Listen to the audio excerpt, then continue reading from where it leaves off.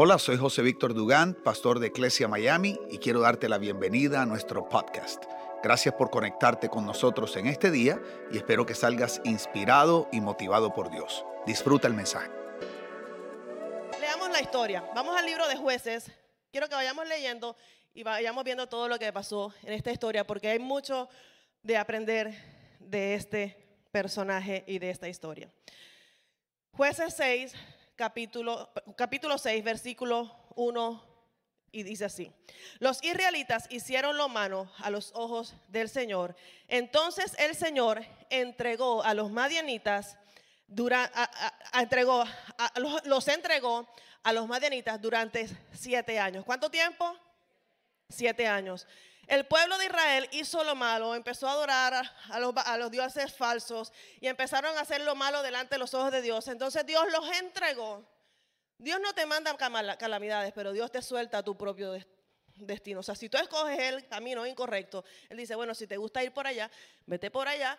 Y si vienen las consecuencias, pues no vayas a echarme la culpa a mí, porque eso es lo que hacemos con Dios. Ay, estoy embarazada. Mija, si sabías que 2 y 2 son 4, ¿para qué lo hiciste? O sea, ¿cómo así que estás embarazada? Eso no es culpa de Dios. Entonces, a veces tomamos malas decisiones y queremos culpar a Dios cuando Dios te dijo cuándo era el camino correcto, si era de izquierda o si era la derecha. En este caso, el pueblo de Israel escogió un mal camino y Dios lo soltó. Versículo 6. Así que Israel se moría de hambre en manos de los madianitas.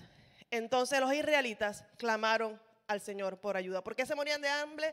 Los israelitas cultivaban, los madianitas llegaban y les destruían todos los cultivos, las cosechas, se les llevaban todos los animales, los dejaban sin comida, en fin, todo eso para que por fin, después de 7 años, el pueblo de Israel decidiera clamar a Dios y pedir a Dios ayuda. Dios mío, ¿dónde estás? Acuérdate de nosotros, sácanos de aquí y haz un milagro. Entonces, cuando Dios va a hacer algo, llama a una persona, llama a un líder y llamó a Gedeón. Jueces, versículo 12, capítulo 6. Entonces el ángel del Señor se le apareció a Gedeón y le dijo: guerrero valiente, el Señor está contigo. En ese momento Dios llama a Gedeón, lo escoge como líder para ayudar a su pueblo y a dirigir el ejército que iba a acabar con los madianitas. Dios le pidió a Gedeón que fuera el líder, pero el Gedeón tenía temor. Di conmigo, temor. Jueces 6, 15 y 16. Y dijo: pero Señor, respondió Gedeón, ¿cómo podré yo rescatar a Israel? O sea, como Chapulín Colorado, ¿quién podrá ayudarme? O sea, él decía, yo no lo voy a poder hacer. ¿Cuántos Dios les ha llamado a hacer cosas y ustedes le han hecho esa pregunta a Dios? Señor, ¿estás seguro que me estás diciendo que yo, I am church, Señor, ¿estás seguro? Sasha, estoy seguro. O sea, que ya Dios te está diciendo, mi amor, quiero que hagas esto. Y tú dices, ¿seré yo maestro? O sea, ¿estás seguro? O sea, le volvemos a hacer la pregunta a Dios cuando Dios te dijo lo que tenías que hacer. Pregunta, ¿Dios sabía que Gedeón tenía un clan débil? Dice, mi clan es más débil que toda la tribu de Manasés. Pregunta, ¿Dios sabía eso? Claro, a Dios no se le escapa nada. Yo soy el menor de importancia en mi familia. ¿Ustedes creían que Dios no sabía eso también? Pero Dios mira lo que el hombre menosprecia, Dios lo llama. Lo de lo vil y menospreciado llamó Dios para avergonzar a los sabios. El menor de la familia, el más importante, el chiquito, tal vez el que nadie le daba importancia, y resulta que ese hombre, guerrero valiente, fue el que Dios escogió y le dijo, yo quiero usarte a ti para que ganes la batalla. Versículo 16. El Señor le dijo, ¿qué le dijo? Yo estaré contigo y destruirás a los madianitas como si estuvieras luchando contra un solo hombre. Siempre que Dios te llama, te da una palabra y te da una promesa. Y esa es la promesa. Vas a conquistar. Yo voy a estar contigo. No vas a estar solo. Vas a destruir a los madianitas como si estuvieras luchando contra un solo hombre. ¿Sabes que cuando Dios te creó y Dios te diseñó, Dios te dio dones, te dio talentos, te dio una personalidad, te dio un perfil que va perfectamente acomodado al llamado y al propósito que Dios tiene para tu vida aquí en esta tierra? Pero muchas veces Dios ve cualidades en nosotros que nosotros mismos no vemos en nosotros. Entonces Dios te ve valiente y tú te ves inseguro. Dios te ve audaz y tú te ves lento. Dios te ve capaz de brincar y saltar y tú te ves como que no, yo soy más débil y yo no puedo hacer eso. Pero pregunta, ¿quién te creó? ¿Quién te formó desde el vientre de tu madre?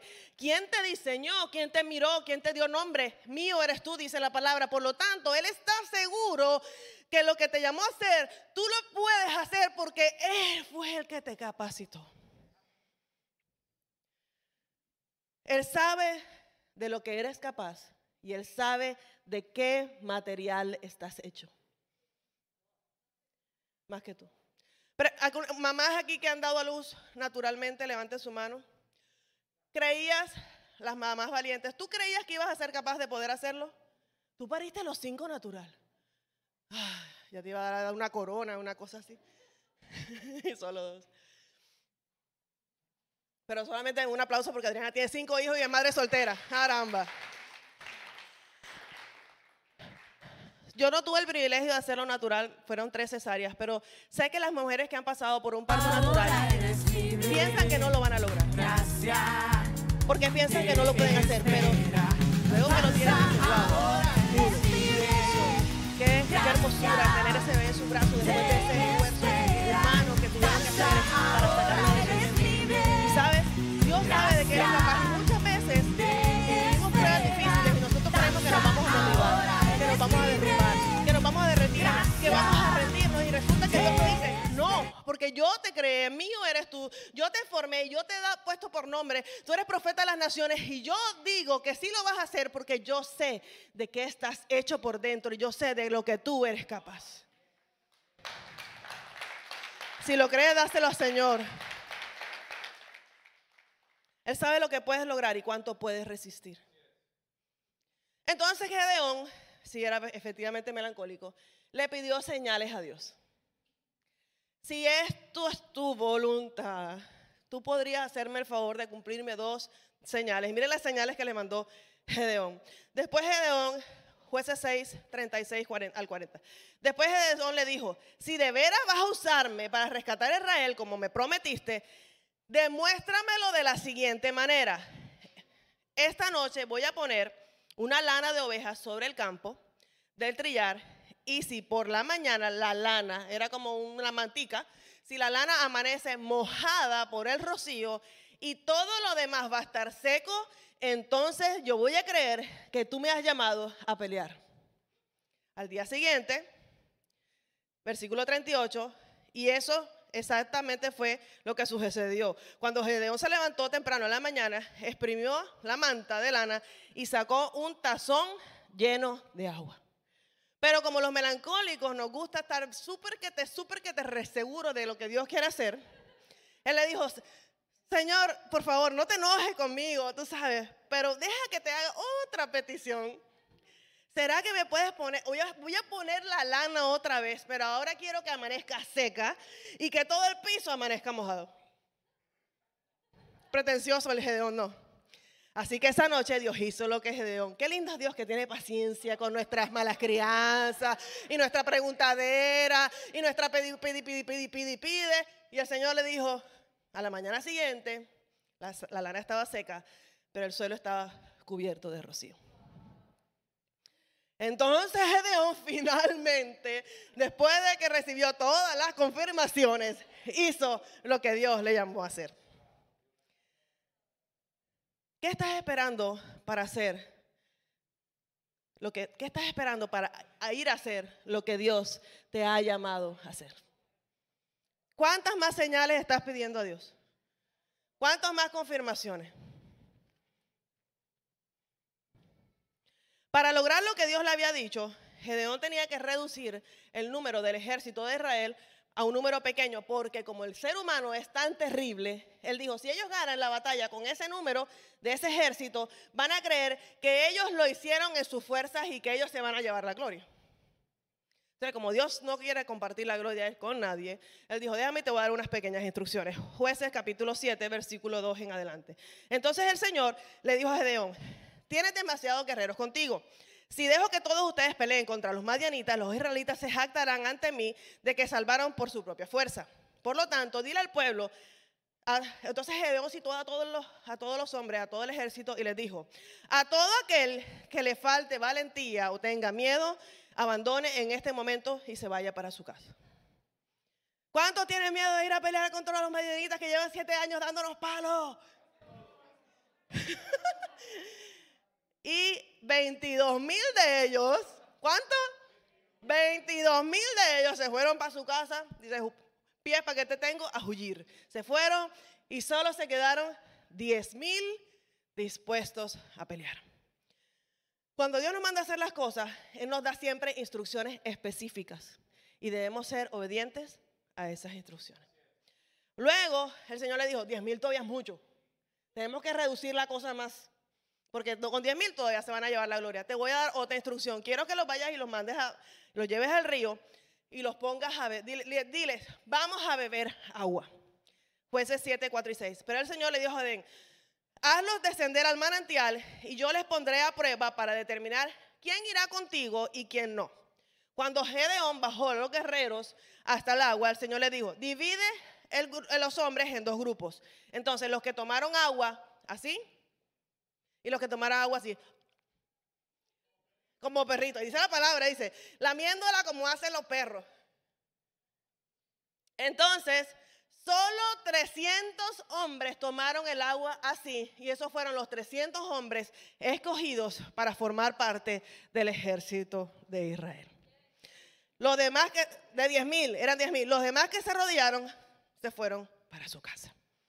Quedaron solo 300. Entonces, versículo 7. Entonces el Señor le dijo a Gedeón: con estos 300 hombres rescataré a Israel y te daré la victoria sobre los madianitas.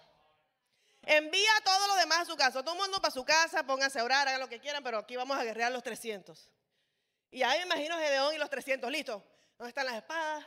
¿Dónde están las flechas? ¿Con qué vamos a pelear? Y resulta que Dios le da otra instrucción a Gedeón. Cuernos de carnero para los guerreros. Mira lo que le dijo, versículo 15. Cuando Gedeón oyó, bueno, esta parte cuando Gedeón estaba todavía nervioso, todavía después de todas las señales estaba nervioso. Entonces, Señor, yo estoy nervioso, el día siguiente de la pelea, está de noche. Y él le dijo: bueno, mijito, te tengo tanta paciencia. Mírate, vete al campamento de los madianitas. Va a haber unas personas que van a estar soñando con algo y tú vas a escuchar lo que ellos van a decir del sueño que tuvieron. Y en el sueño yo le voy a mostrar a ellos que ellos van a perder y ellos van a estar asustados porque tú eres el que vas a ganar, mijito lindo. ¿Tú entiendes eso? Ok. Gedeón se va. Dice: cuando Gedeón oyó el sueño de esta persona y la interpretación, se inclinó en adoración ante el Señor y le dijo, o sea, ahí en ese momento creyó. Ahí el hombre creyó, se postró, adoró, por fin creyó, dijo: Señor, gracias, ahora sí sé que voy a ganar la victoria. Entonces, regresó al campamento y le dijo a todos: levántense porque el Señor nos ha dado la victoria sobre las multitudes de los madianitas. Así que dividió a los 300 hombres en 3 grupos y le dio a cada hombre un cuerno de carnero, que es como una trompeta, un chofar, y una vasija de barro con una antorcha adentro. ¿Qué tal las armas? No era como que les dieron guitarra, bajo, piano, pandereta, o sea, era una trompeta y una vasija con una antorcha. Pregunta, hombres que están aquí: ¿ustedes irían a pelear contra un ejército que les lleva dando palos 7 años con una trompeta? Si eres creativo y dices: bueno, la trompeta la volteo, se la pongo en la cabeza, le hago algo. Pero estos 300 hombres estaban confiando en el liderazgo de Gedeón. Estos 300 hombres estaban confiando en la palabra de Dios le había dado a Gedeón. Y si esa era la instrucción, ellos tenían que creer que de esa manera iban a tener la victoria. Versículo 22. Cuando los 300 israelitas tocaron los cuernos de carnero, el Señor hizo que los guerreros del campamento pelearan entre sí con sus espadas. Es decir, los 300 hombres están y los malos se empezaron a matar entre ellos. ¿Tú te imaginas eso? Los malos se empezaron a matar entre ellos. Dice, los guerreros del campamento peleaban entre sí con sus espadas. Los que quedaron con vida huyeron a los lugares lejanos, tal como Betitza, cerca de Sisera y ta. Pero hasta los persiguieron. Si sigues leyendo el libro de Jueces, los persiguieron, terminaron matando a todo el mundo, quedándose con el botín y todo. Y sabes, Dios puede hacer las cosas de la manera más fuera de lo común posible, y en nuestra mente racional todo lo queremos hacer de la misma manera siempre. Y Dios te está diciendo ahora, quiero que camines por acá. Y tú, pero ¿por qué si yo nunca voy por allá? No, yo siempre voy por el turnpike. Y Dios te dice, esta mañana quiero que vayas por el pavimento al trabajo. ¿Y por qué? A veces son instrucciones tan sencillas que nos cuesta obedecer a Dios hasta en lo pequeño. Pero tenemos que ser obedientes en las pequeñas cosas. Si eres fiel en lo poco, Dios te va a poner en lo mucho.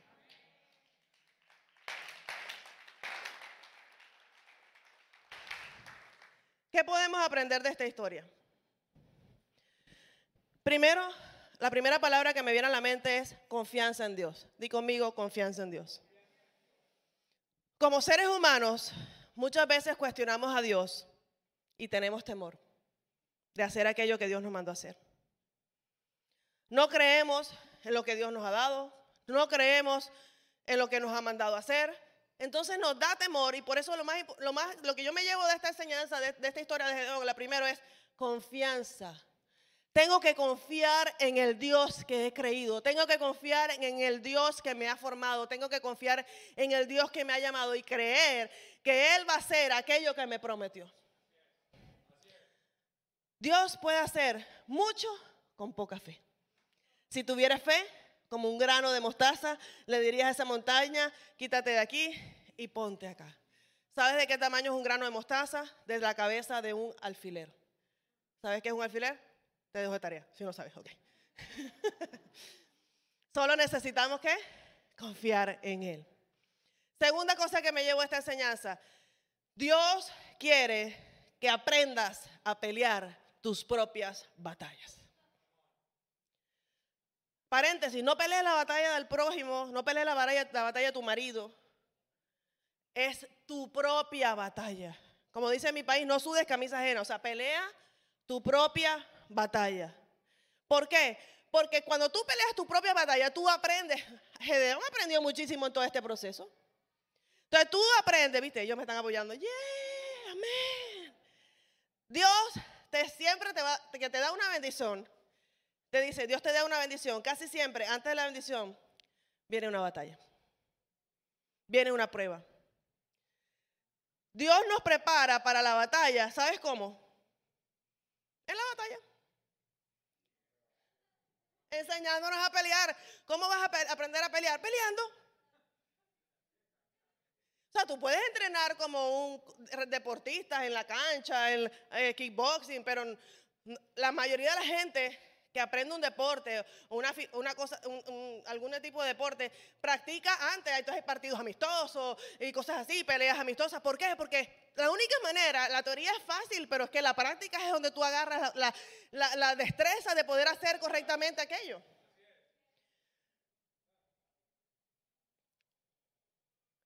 A veces queremos que Él pelee por nosotros. Tú peleas por mí, yo lo puedo sentir. Entonces uno canta poderoso, gigante, mira, y es verdad, Él está ahí. Pero tienes que pelear. O sea, tú no puedes echarte para atrás como cuando uno se escondía atrás de la mamá. Mami, papi, pelea por mí. No, Dios quiere enseñarte a pelear.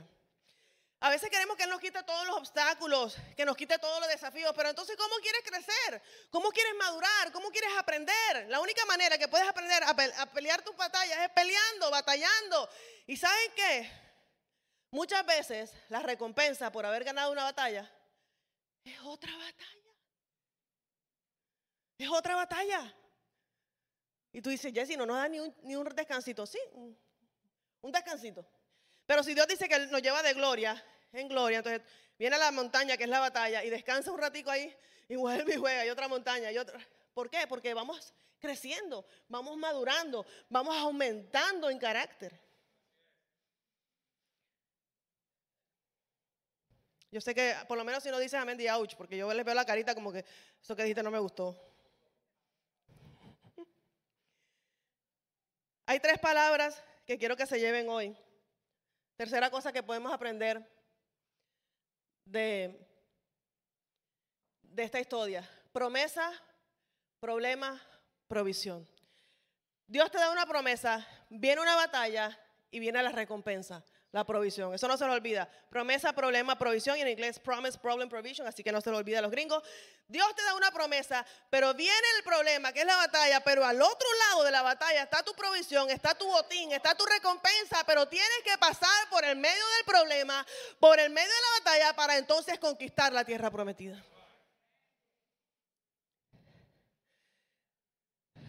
¿Se acuerdan la historia de Jesús? Cuando iba en la barca y empezó la tormenta, en el libro de Mateo, capítulo 8. Y cuando empezó la ola fuerte, los discípulos se asustaron. Yo sé que no hay, pero... los discípulos se asustaron y empezaron a gritar, Maestro, sálvanos, algo que nos morimos. Y me imagino el barco, ¡guau! Y Jesús estaba en la barca, pero ¿qué estaba haciendo mi Jesús? ¿Estaba?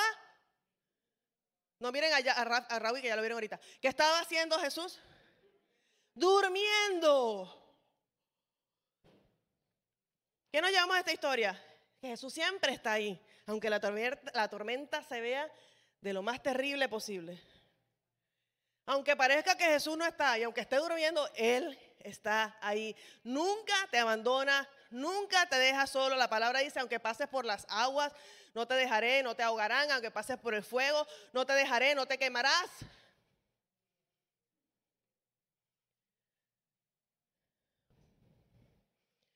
¿Sabes? Yo he vivido muchas batallas. He tirado la toalla muchas veces.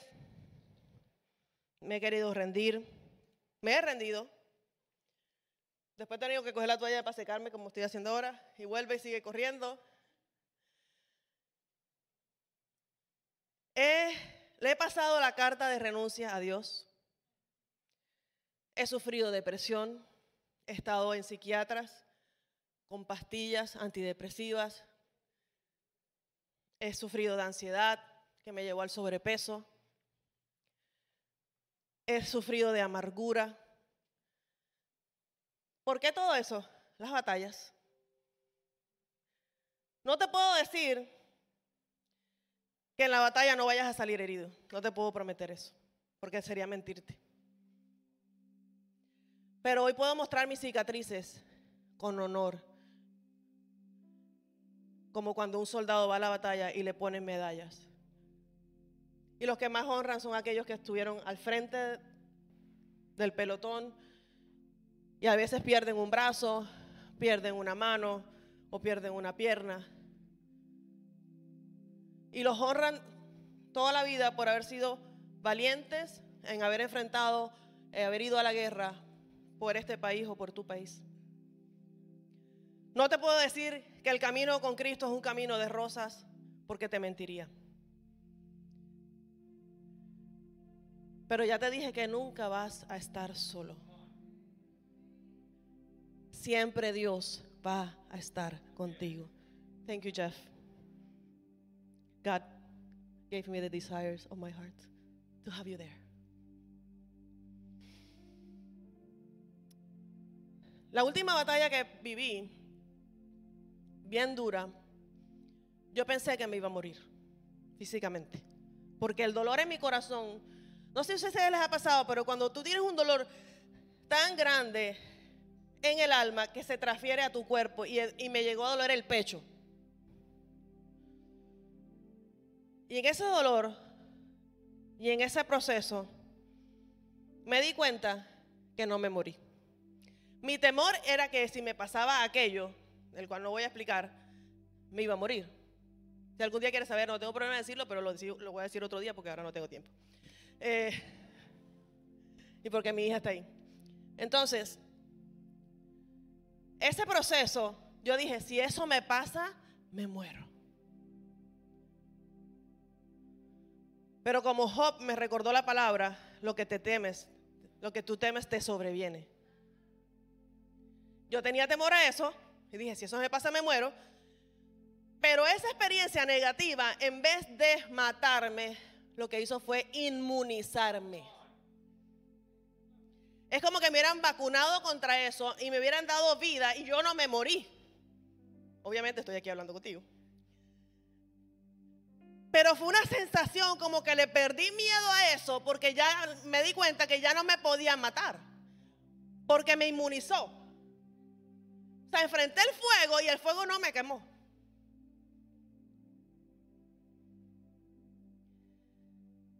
¿Y sabes qué le dije al diablo? Cometiste un error.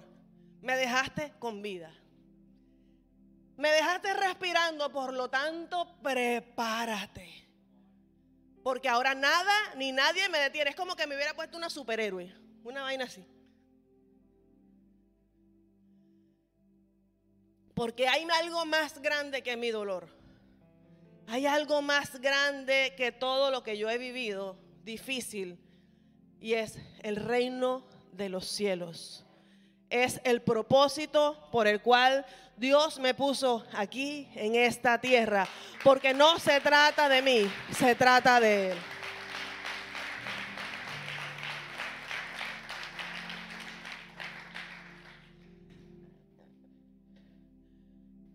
Cuando estuvimos en Elevation hace un año, octubre del año pasado,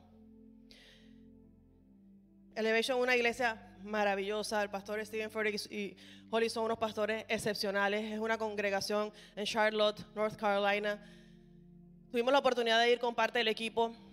Y en medio de esa adoración y ese auditorio espectacular y escuchando todas las charlas y las enseñanzas, y es un evento donde se llama Inside Elevation, o sea, como que te ponen detrás de la puerta backstage para que tú veas cómo ellos producen todo y tú puedes preguntar y puedes aprender de sus equipos y son súper lindos, te atienden, te reciben, etc.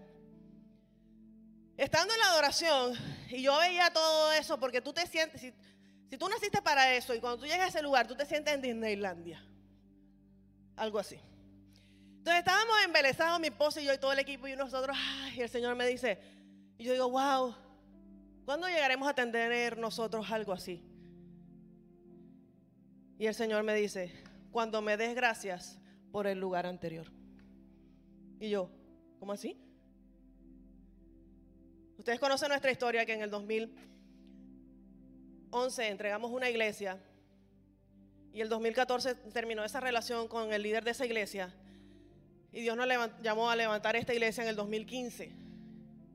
Dentro del 2014 al 2015 yo aborrecí ese edificio.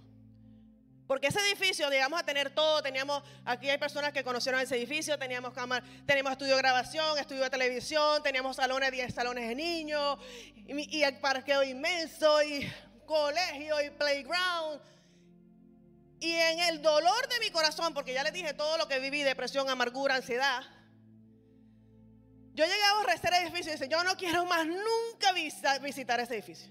De hecho, todavía nunca lo he pisado. Algún día tengo que ir para romper ese voto. Entonces yo no voy a ir nunca más ahí. Espérenme por allá que algún día voy. Entonces, ustedes saben que yo soy como...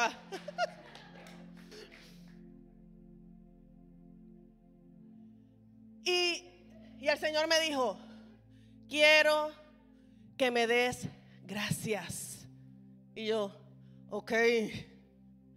Y empecé a llorar y empecé a dar gracias por ese edificio, gracias por lo que vivimos en ese lugar. Y empecé a recordar todos los eventos que tuvimos, ahí nacieron mis hijos. Gracias, Señor, por todo lo que los pudimos presentar. Gracias, Señor, todo. Y empecé a darle gracias por los edificios de los niños. Gracias por el colegio. Y empecé a bendecir ese lugar. Porque eso es lo que Dios nos manda a hacer, a bendecir.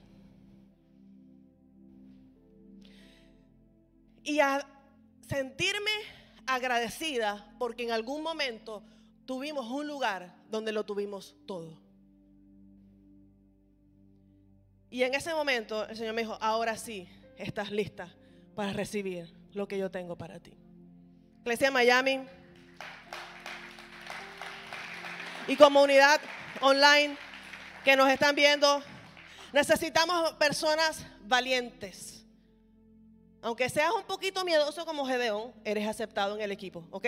No importa. Porque valiente no es que lo hagas sin miedo. Valiente es que aunque tengas miedo te pares a hacerlo. Necesitamos personas comprometidas con la visión de esta casa. No queremos espectadores, queremos participantes. Necesitamos personas emprendedoras. Queremos gente aquí que nos diga, Jessy, José, para las que sea. Pastor, ¿qué necesitas? Cuenta conmigo. ¿Qué hay que cargar? ¿Dónde hay que montarse? ¿Qué es lo que hay que pintar? ¿Cómo te lo sueñas? ¿Cómo te lo imaginas? Iglesia de Miami, Dios nos dio estas dos palabras, a mi esposo y a mí. Isaías 43, 19 dice, voy a hacer algo nuevo. Ya está sucediendo. ¿No se dan cuenta? Estoy abriendo camino en el desierto y ríos en lugares desolados. ¿Lo crees, Iglesia Miami, Iglesia Online? Isaías 54, 2 y 3. Agranda tu casa, construye una ampliación, extiende tu hogar y no repares en gastos. Pues pronto estará llena hasta rebosar. Tus descendientes ocuparán otras naciones y repoblarán las ciudades en ruinas. El sueño de mi esposo y mío es muy grande. Desde los 20 años Dios nos llamó. Desde recién casados, desde novios, Dios nos dio palabras de lo que Dios nos quería hacer a través de nosotros. Y nosotros no nos queremos morir sin ver esas palabras cumplidas. Yo tengo 48, él tiene 53, va para 54, aunque se quita los años todos los domingos. Pero va a cumplir 54.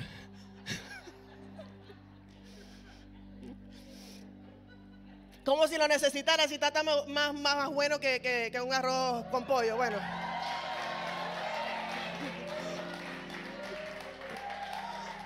También tengo que echarle flores, él me echa flores todos los domingos, hay que echarle flores al marido también. Se puso coloradito como la camisita.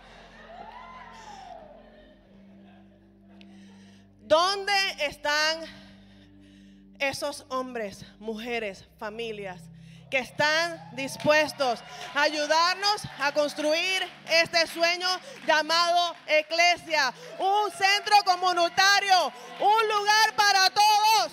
¡Levántate!